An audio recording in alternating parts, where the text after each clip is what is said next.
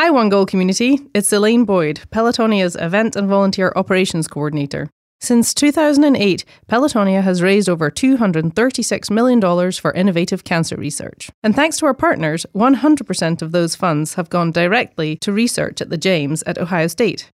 Together, we will see an end to cancer. To get involved in our One Goal, visit pelotonia.org. That's pelotonia.org, or click on the link in the episode notes. This podcast is powered by Pelotonia. To learn more about our goal to end cancer, visit pelotonia.org or see the link in the show notes.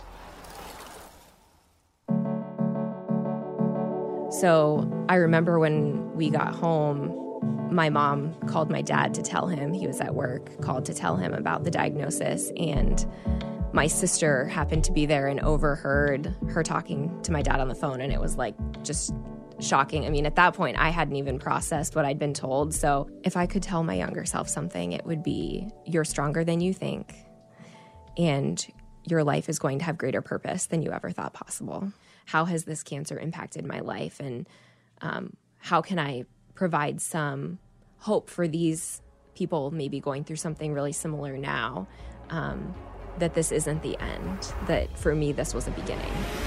Welcome to One Goal, a podcast from Pelotonia. We're a community that's dedicated to funding life-saving cancer research through a 3-day experience of cycling and volunteerism. I'm your host and ride community manager, Jill Lendino. Your journey with us to the finish line begins now. Through research, we will see an end to cancer. Thankfully, every single penny raised through our riders, virtual riders, and volunteers goes directly towards the solution. This is made possible by our major funding partners, the L. Burns Foundation, Huntington, the American Electric Power Foundation, and Peggy and Richard Santulli. It's because of them, all of our partners, and this dedicated community that all of this is possible. At the age of 21, Mary Connolly was preparing to graduate from The Ohio State University. But just a year into her college career, she started experiencing a pain behind her knee. This pain would turn out to be the very thing she wished it wasn't. But it would also turn out to be the thing that moved her life and career to achieve things she would have never before imagined. But first, let's go back to that moment when things began to change for Mary. In this episode, this was a beginning. It was really this increase in pain that caused me to go back to that doctor and say, look, something is really wrong. Like, this isn't the same pain I had when I saw you a year ago. This is worse. And so that prompted them to do some more follow-up testing, and that's what actually revealed a very small mass behind my knee. But it was enough cause for concern based on its location that they actually referred me to the James before they ever tried to do any surgery.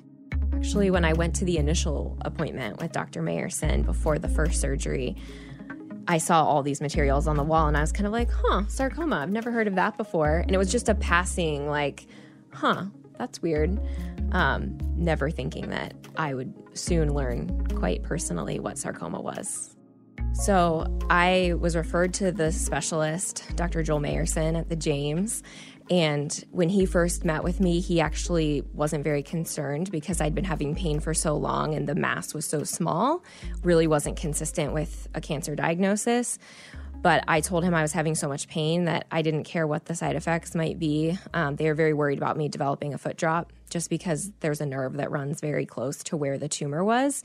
And they said, it's really easy to hit that during surgery, and that might end up resulting in a permanent foot drop where you can't lift your foot anymore. And I was like, it's fine. I'm in so much pain. I just want you to take out whatever is in there. I'll take the chance, take the risk. And so I went in for surgery. They did know during surgery that it was a tumor, but they told me that it was benign when I woke up afterwards. So I went to my follow-up appointment to have the stitches removed from the surgery that my doctor had done to remove the tumor. And really, it was I went into the appointment very lighthearted, was actually excited to get the stitches out, and was more worried about what the scar on my leg was going to look like long-term than anything else at that point.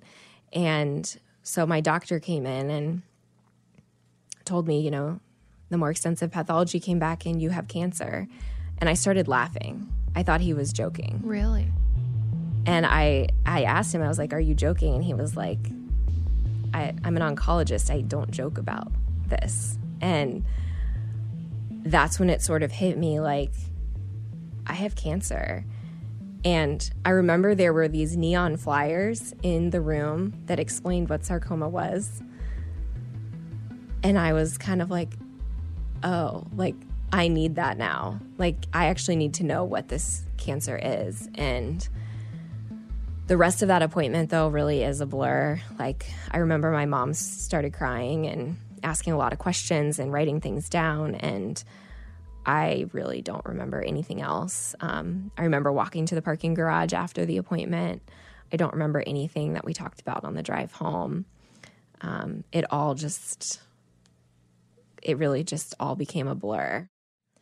I think it was very isolating for me. I didn't know anyone else that had been through something similar. I felt very much like my life had been put on hold and everyone else was moving forward and doing all these things that you're supposed to do at that time in life, like getting your first job, getting engaged or planning a wedding, thinking about your future and what that's going to look like. And for me, even though I still had a lot of those hopes and dreams, my focus was more on, am I going to be alive at this time next year? What is my physical therapy going to look like over the next 6 months? Am I going to have nerve pain a year from now from this surgery? Will I be able to go back to doing the things that are really meaningful to me? And so it was just a different perspective than I would have ever thought I'd have at that point in my life. A lot of my friends were away at school. I had friends that would come back on the weekends and would visit, but it's just hard when it really does just feel like this is a season of my life that's never going to change. It's never going to be different. You just feel kind of stuck. Like, if the cancer comes back, then this is just going to become what my life looks like, going to doctor's appointments, going to physical therapy, seeing doctors, focusing on trying to maintain my health or improve my health versus some of those other kind of outside things. So as you, I don't know if the shock really ever wears off from something like that, but to a degree, right, you have to go into action and decide, what's going to happen next. So with Dr. Mayerson and your parents, what did you guys decide to do from that point on? So I had surgery to remove the tumor, and then after that more extensive pathology came back, they decided they needed to go back in and get clear margins. So they went in and did that surgery and actually took out a section of the nerve that was really close to the tumor because they were worried it had gotten contaminated or that the cancer had spread into the nerve. And there's no way to test a nerve aside from removing it and doing an actual biopsy. So when they removed that nerve, and I knew this going into the surgery, that it would result in a permanent foot drop. So anyway, so I knew that I was going to, when I woke up from that surgery, I wouldn't be able to lift my foot ever again. And then after I healed from that surgery, we debated about chemotherapy and radiation, and my tumor was smaller than what they typically would recommend a chemo treatment for. And so that was kind of immediately, we decided that wasn't something to pursue since they hadn't been able to find the cancer anywhere else in my body. They knew it hadn't spread through some additional testing that they did. And then the radiation, we actually ended up deciding against as well, because a lot of times radiation can cause a secondary cancer. It's a type of sarcoma actually that's caused by radiation. And so there was concern that because of just the location of where the tumor was and that it might actually cause a secondary, like that the cancer, trying to treat this cancer might cause another cancer, and then we're kind of in a worse situation. And so we did just kind of a wait and see to monitor and make sure it didn't come back in the same place. Yeah. Was that scary for you to take that wait and see approach? Oh, for sure, because that decision was actually my decision. My doctors helped me with getting second opinions from other places and providing their best recommendation, but ultimately it was up to me. So in a lot of ways, I felt like I was sort of gambling with my life. Like, if this comes back in 6 months, I'm going to know that I made the wrong decision. So I've never had a recurrence, so the cancer's never come back in the same place. And to this point, I've never had a metastasis either. And I'm a little over 10 years out now. So after my initial diagnosis and surgery, I was very fearful about a recurrence, especially because of that decision not to have radiation.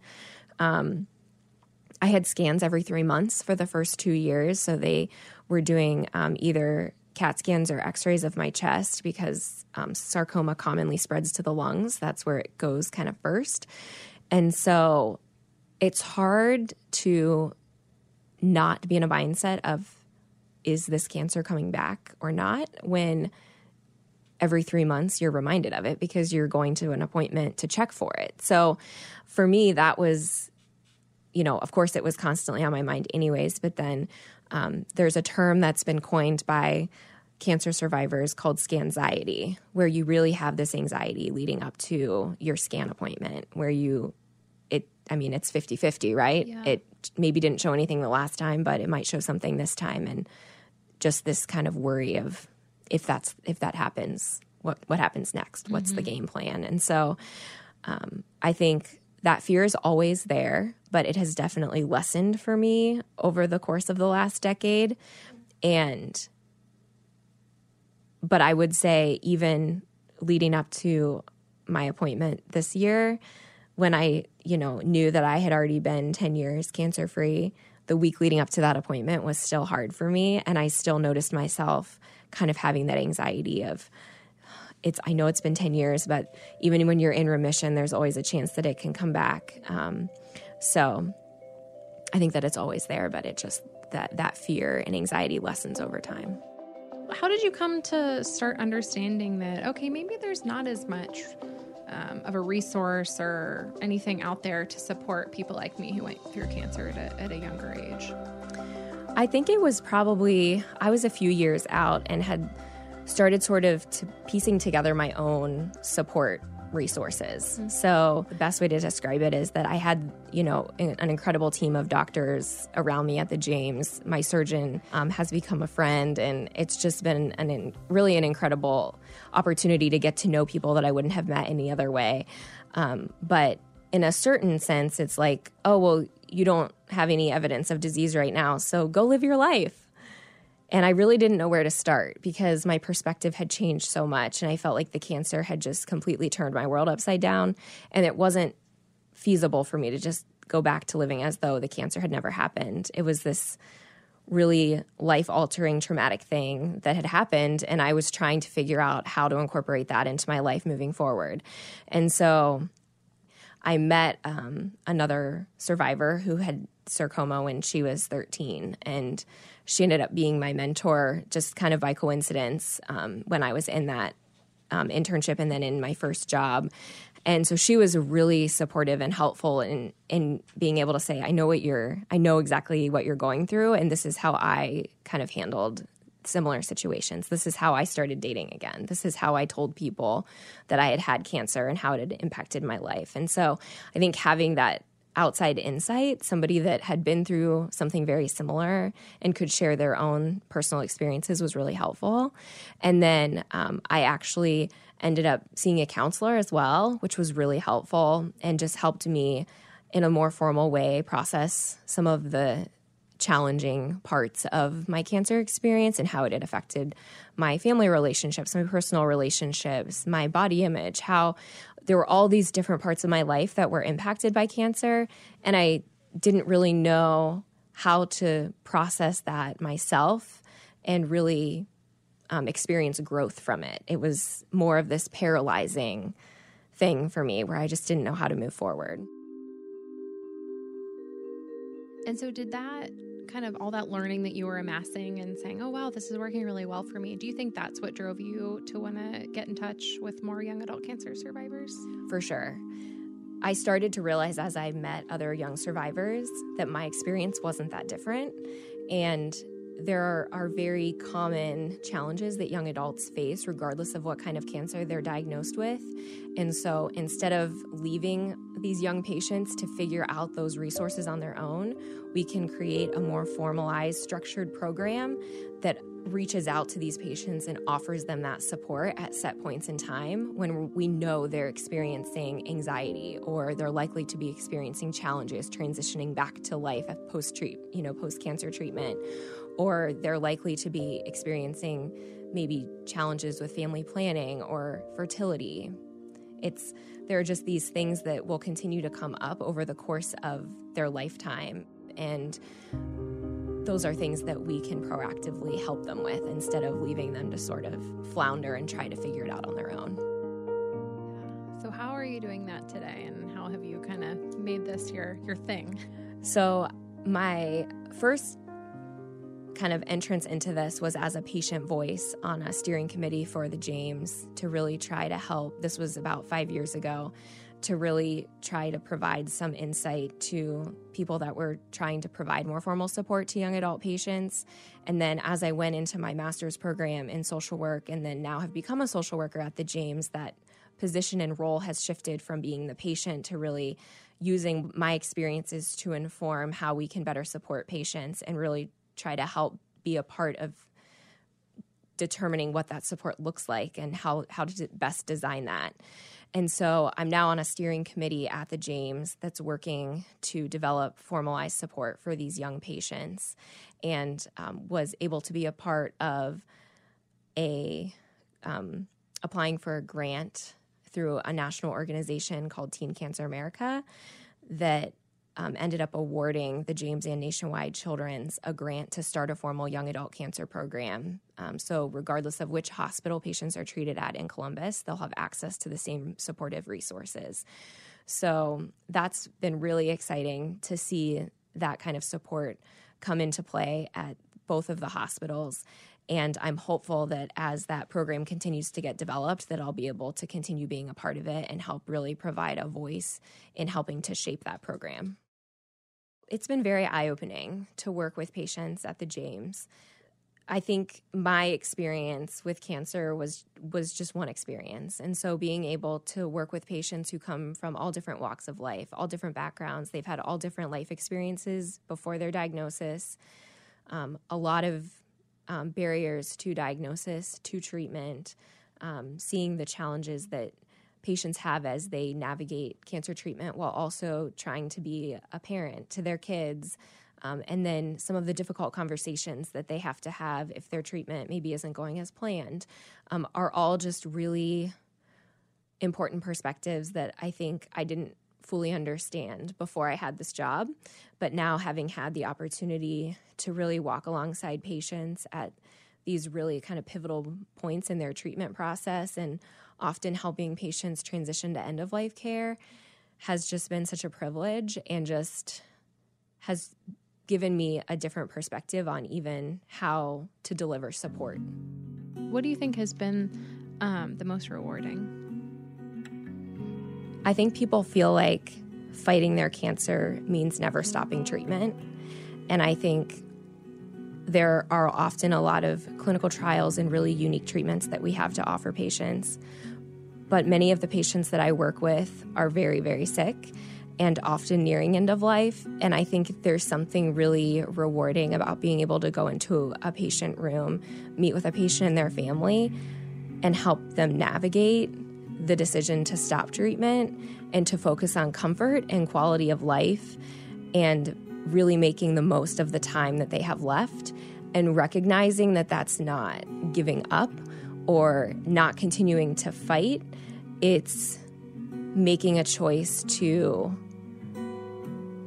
I think people need to have someone in their life that gives them permission to choose to stop treatment and focus on quality of life with their family and friends with the time that they have left, knowing that it might not be a long time. It might be a few days, it might be a few months, but whatever that time looks like, they're choosing to make that time the way they want it to be, in the place they want it to be, rather than spending it going in and out of emergency rooms or spending it in a hospital room. Yeah, that must be challenging, and to take that home and even be there every day with that on you. But I'm curious, do you tell your patients or anybody that you're working with that you're a survivor? To be honest, I never have, mostly because there haven't been any situations yet where I felt like that was going to be helpful and supportive to patients. A lot of the patients I work with are very sick, and so I haven't found that it would be helpful to tell them that I had cancer and am now 10 years out, when they've come to the realization that that's not going to be their situation. But But I am, as you mentioned earlier, I am very open in sharing my story and have definitely found other ways to share that experience with other young patients. My first year participating in Pelotonia was about 3 years after I was diagnosed. And because my cancer was in my leg, it was really challenging for me to become physically active again. I was really worried that I was going to injure something or just do something to cause some sort of problem to this major surgery that I'd had, and not wanting to have to like go back and repair something. And so obviously like worked with physical therapists to rebuild my strength. But then Pelotonia was really the first major athletic feat that I tried to tackle after my surgery. And so it was really a combination of just this curiosity about this new movement that I'd heard really great things about, but hadn't actually personally been a part of. And then ended up actually training for my first year of Pelotonia with my mentor. And so that was just a really great opportunity. We did training rides together, so it gave me more time to spend with her, and she was more experienced with biking, and so she was able to show me how to do things, like how to make repairs on my bike. And there was just this sort of comfort level with knowing that when I was out riding with her, like if something happened, she could help me. I wasn't going to be like stranded at Hills Market with no way to get back to campus. So I think it was really just being able to show myself that I was able to ride. And I only did 25 miles the first year. Nope, but not only.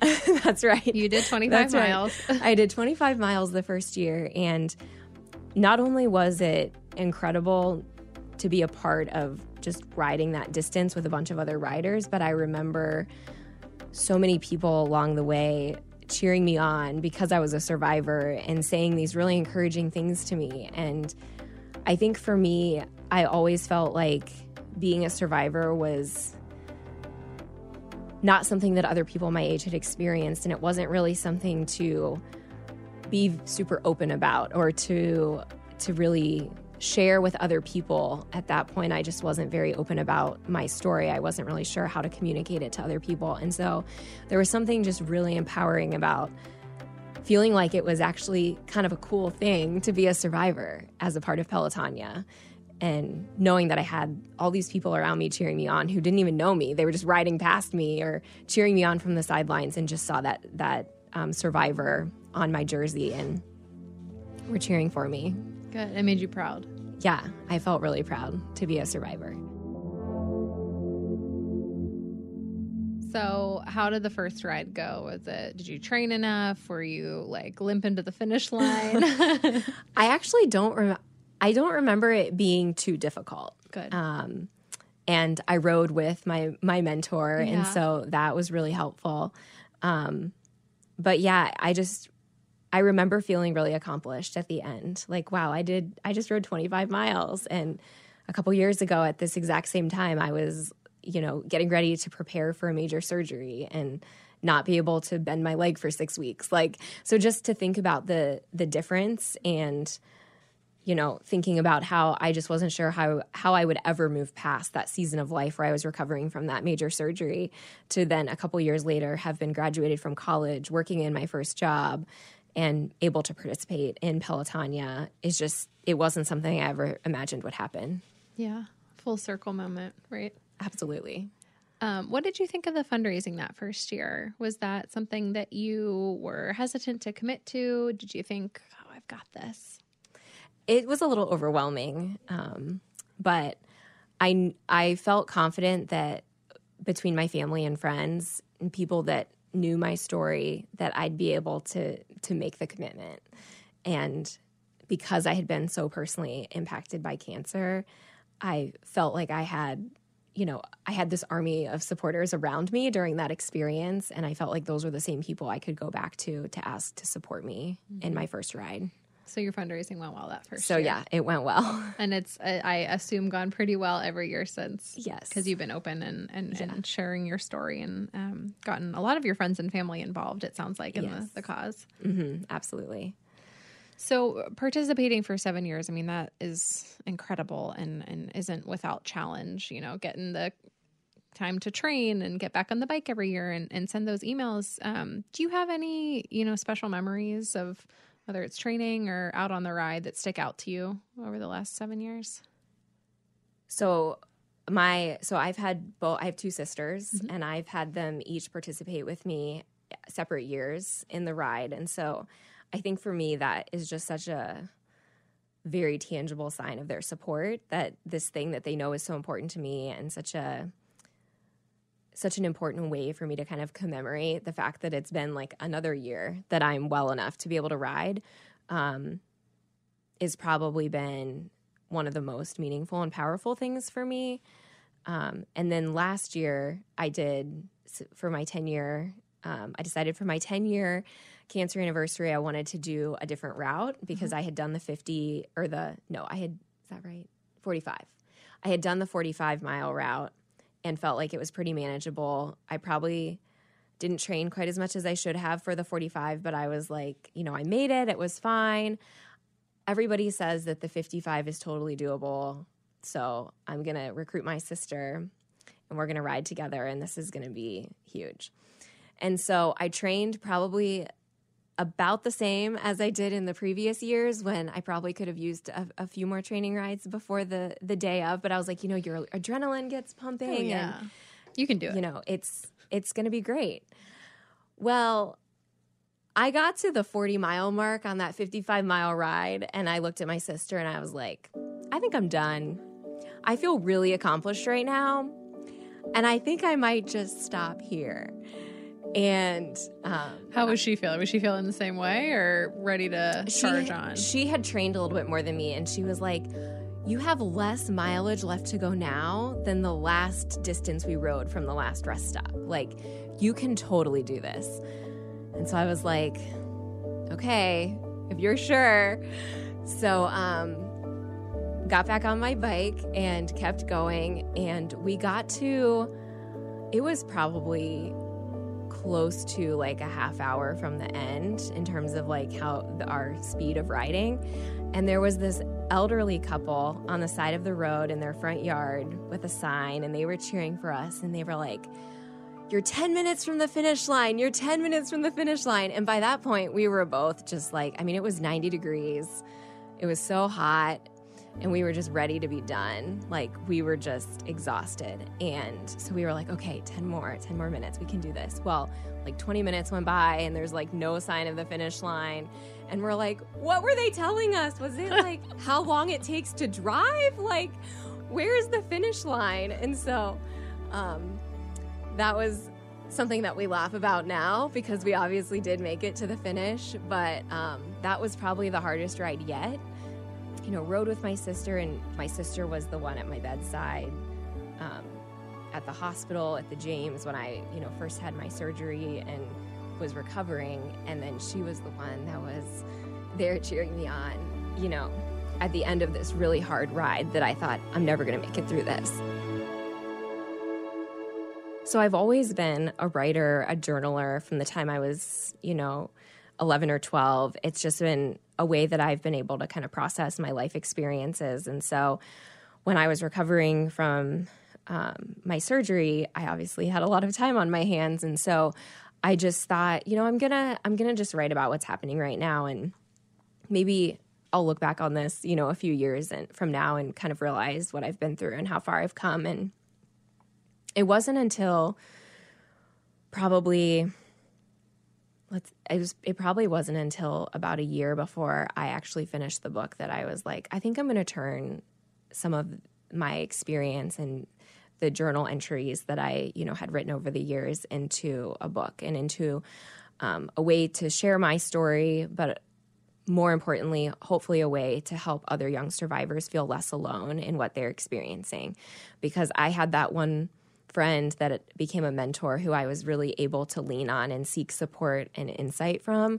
But I was coming to realize that there were a lot of people that didn't have that person. And so I thought, where would I be today without the advice and help from that person? And there's no way I can ever share my story with every young survivor in the world, right? Like, I can never sit down and have coffee for an hour with everybody. But if I was going to sit down and share my story with these other young survivors, what would I tell them? How has this cancer impacted my life? And how can I provide some hope for these people maybe going through something really similar now, that this isn't the end, that for me, this was a beginning. That's great. Did you share it with other people initially for their input, or did you keep it, kind of close to home until it published? So I gave it to my younger sister to read because she experienced a bit of a health crisis around the same time that I did. And so we kind of bonded over that. And I felt like from a family perspective, because I talk a lot in the book about how challenging it was to communicate with my family about the cancer. And so I wanted to have a family perspective on it and make sure that it was clearly and accurately communicated. And so I gave it to her to read before we printed it. And then once it was printed, I gave it to my parents to read before I released it to everyone else. So they had it for about a week before I gave it to everybody else. One of the things that I talk about a lot in the book is just how I felt like my cancer was this elephant in the room. Like, my whole family knew it was happening. It was the center of all of our worlds in some respects, but it was never something that we could talk about. Yeah. And I'm a very verbal processor. And so for me, that was hard. And I just couldn't make sense of this. Like, why would they never bring this up? Why would we never be able to talk about this? And from their perspective, it was, well, you never brought it up, so we didn't think you wanted to talk about it. And we didn't want to, kind of force this conversation that maybe you weren't ready to have or didn't want to have. And so I think it's just really interesting. Like, I had, it's like you kind of get caught in your own perspective and in where you're at, and you don't have the ability to kind of see outside of that. So I do think that, especially now that I'm as far out as I am from my cancer and from that experience, I'd really like to learn more about what their perspective was during that time. You are a seasoned participant now and of course have every reason to participate in Pelotonia, but there are folks who may not have as close of a cancer journey as you have. What would you tell somebody who's on the fence on participating in Pelotonia as a rider, a virtual rider, whatever? You absolutely won't regret it. It's an experience that no one can really explain to you. You don't really understand it till you experience it for yourself. The energy of the event, the people, the volunteers, the best PB&J you've ever had in your life. You will never know what that's like until you're at mile 40 and really hungry. Blue Gatorade, best thing ever. Yeah. It's the best tasting Gatorade ever. So I think there's something about the community of Pelotonia that's unlike any other community I've experienced. And I even find myself when I'm driving down the road and I see a Pelotonia magnet on somebody else's car, like, you feel like you have this connection to this person that you know nothing about in life. Yeah. You want to look and see, like, hey, me too, right? Yeah. And so there's just something really powerful about knowing that you've had that same experience or very similar experience to someone else and being a part of the Pelotonia movement. Since I'm such a word person, my arrow is filled with all the words that make up my cancer experience and my Pelotonia experience. So it's everything from community, family, connection, to healing, restoration, rejuvenation, health and wellness. And then, for my patients too, and just the different perspective I have now in realizing how deep the impact is and how far-reaching the impact is of the money that's raised for Pelotonia. In the few hours that we spent with Mary hearing about her story and what her life has really turned out to be for the better, it's just incredible to see what this young survivor has made possible in her life. And she's shared her story with her book, Celebrate Sarcoma. So that story could be shared with so many others and potentially to connect with other young survivors and make them feel not so alone in this journey. We want to say thank you to our major funding partners who make everything in the Pelotonia world possible. So thank you to the L. Burns Foundation, Huntington, the American Electric Power Foundation, and Peggy and Richard Santulli. The Pelotonia community is certainly known for being passionate, but they're also known for having a lot of fun when they bring their friends and family together. So at the end of each podcast, we're excited to share with you a really fun highlight for bringing folks together in the community that we've heard of. So Olivia, who is my colleague and Pelotonia's Ride Community Coordinator, is here to share a little bit about a fundraising idea that she's heard of lately that some others might consider in the future. Every year we hear about couples who are working together to raise funds. And they are trying to get creative because they have two of them asking their same network for donations. And one couple in particular, friend Emily and Brandon Smith. Emily is one of our colleagues at Pelotonia HQ. So they host this amazing derby fundraiser where they rent out space at a local watering hole, and they get appetizers, and then they get a flood of raffle and auction items. So you show up, you get to dress in your derby gear, get your best hat, and then bid on some amazing items. I mean, they go all out. And this event has raised $3,500 in 1 year alone, and they're continuing to grow it every year. I think it's a really awesome example of, finding an event or a holiday that maybe there aren't typically parties around, the Derby being one that you might not have ever thought, I could turn this into a fundraiser, but it's a time that people are excited to come out, hopefully spend some money and have a good time. And with their fundraiser, I know they've been incredibly successful. Yeah, so one thing that Emily and Brandon do is they utilize social media, and they'll both post on Facebook the same day asking for friends and family to donate towards their ride fundraising. And it's a challenge. So they'll see who chooses to donate to Brandon and who chooses to donate to Emily and who can raise the most that day. And it's pretty hilarious. A little healthy competition is good. And yeah, you could do that easily between siblings, between, parents, anything like that. I think that's a fun way to take on it. So thank you so much for sharing. Hopefully some other couples who participate with us after that might consider working that into their efforts. So let's keep listening here for a preview of our next episode. He had all the reason in the world to complain, and yet he was the one who was always encouraging me when I was sad about everything. He was the one who was always the first to crack a joke in a room, and I'm like, here you are lying on this bed. How can you possibly be filled with all this joy and this humor? And I'm crying, and he's like, I love you. Like, it was never about him. You've been listening to One Goal, a podcast from Pelotonia, hosted by me, Ride Community Manager Jill Ondino, with interview production and scheduling by Marketing Communications Manager Emily Smith. Produced, mixed, and sound designed at the studios of Westler Media by Vince Tornero. Additional mastering by Joey Gerwin at Orange Studio.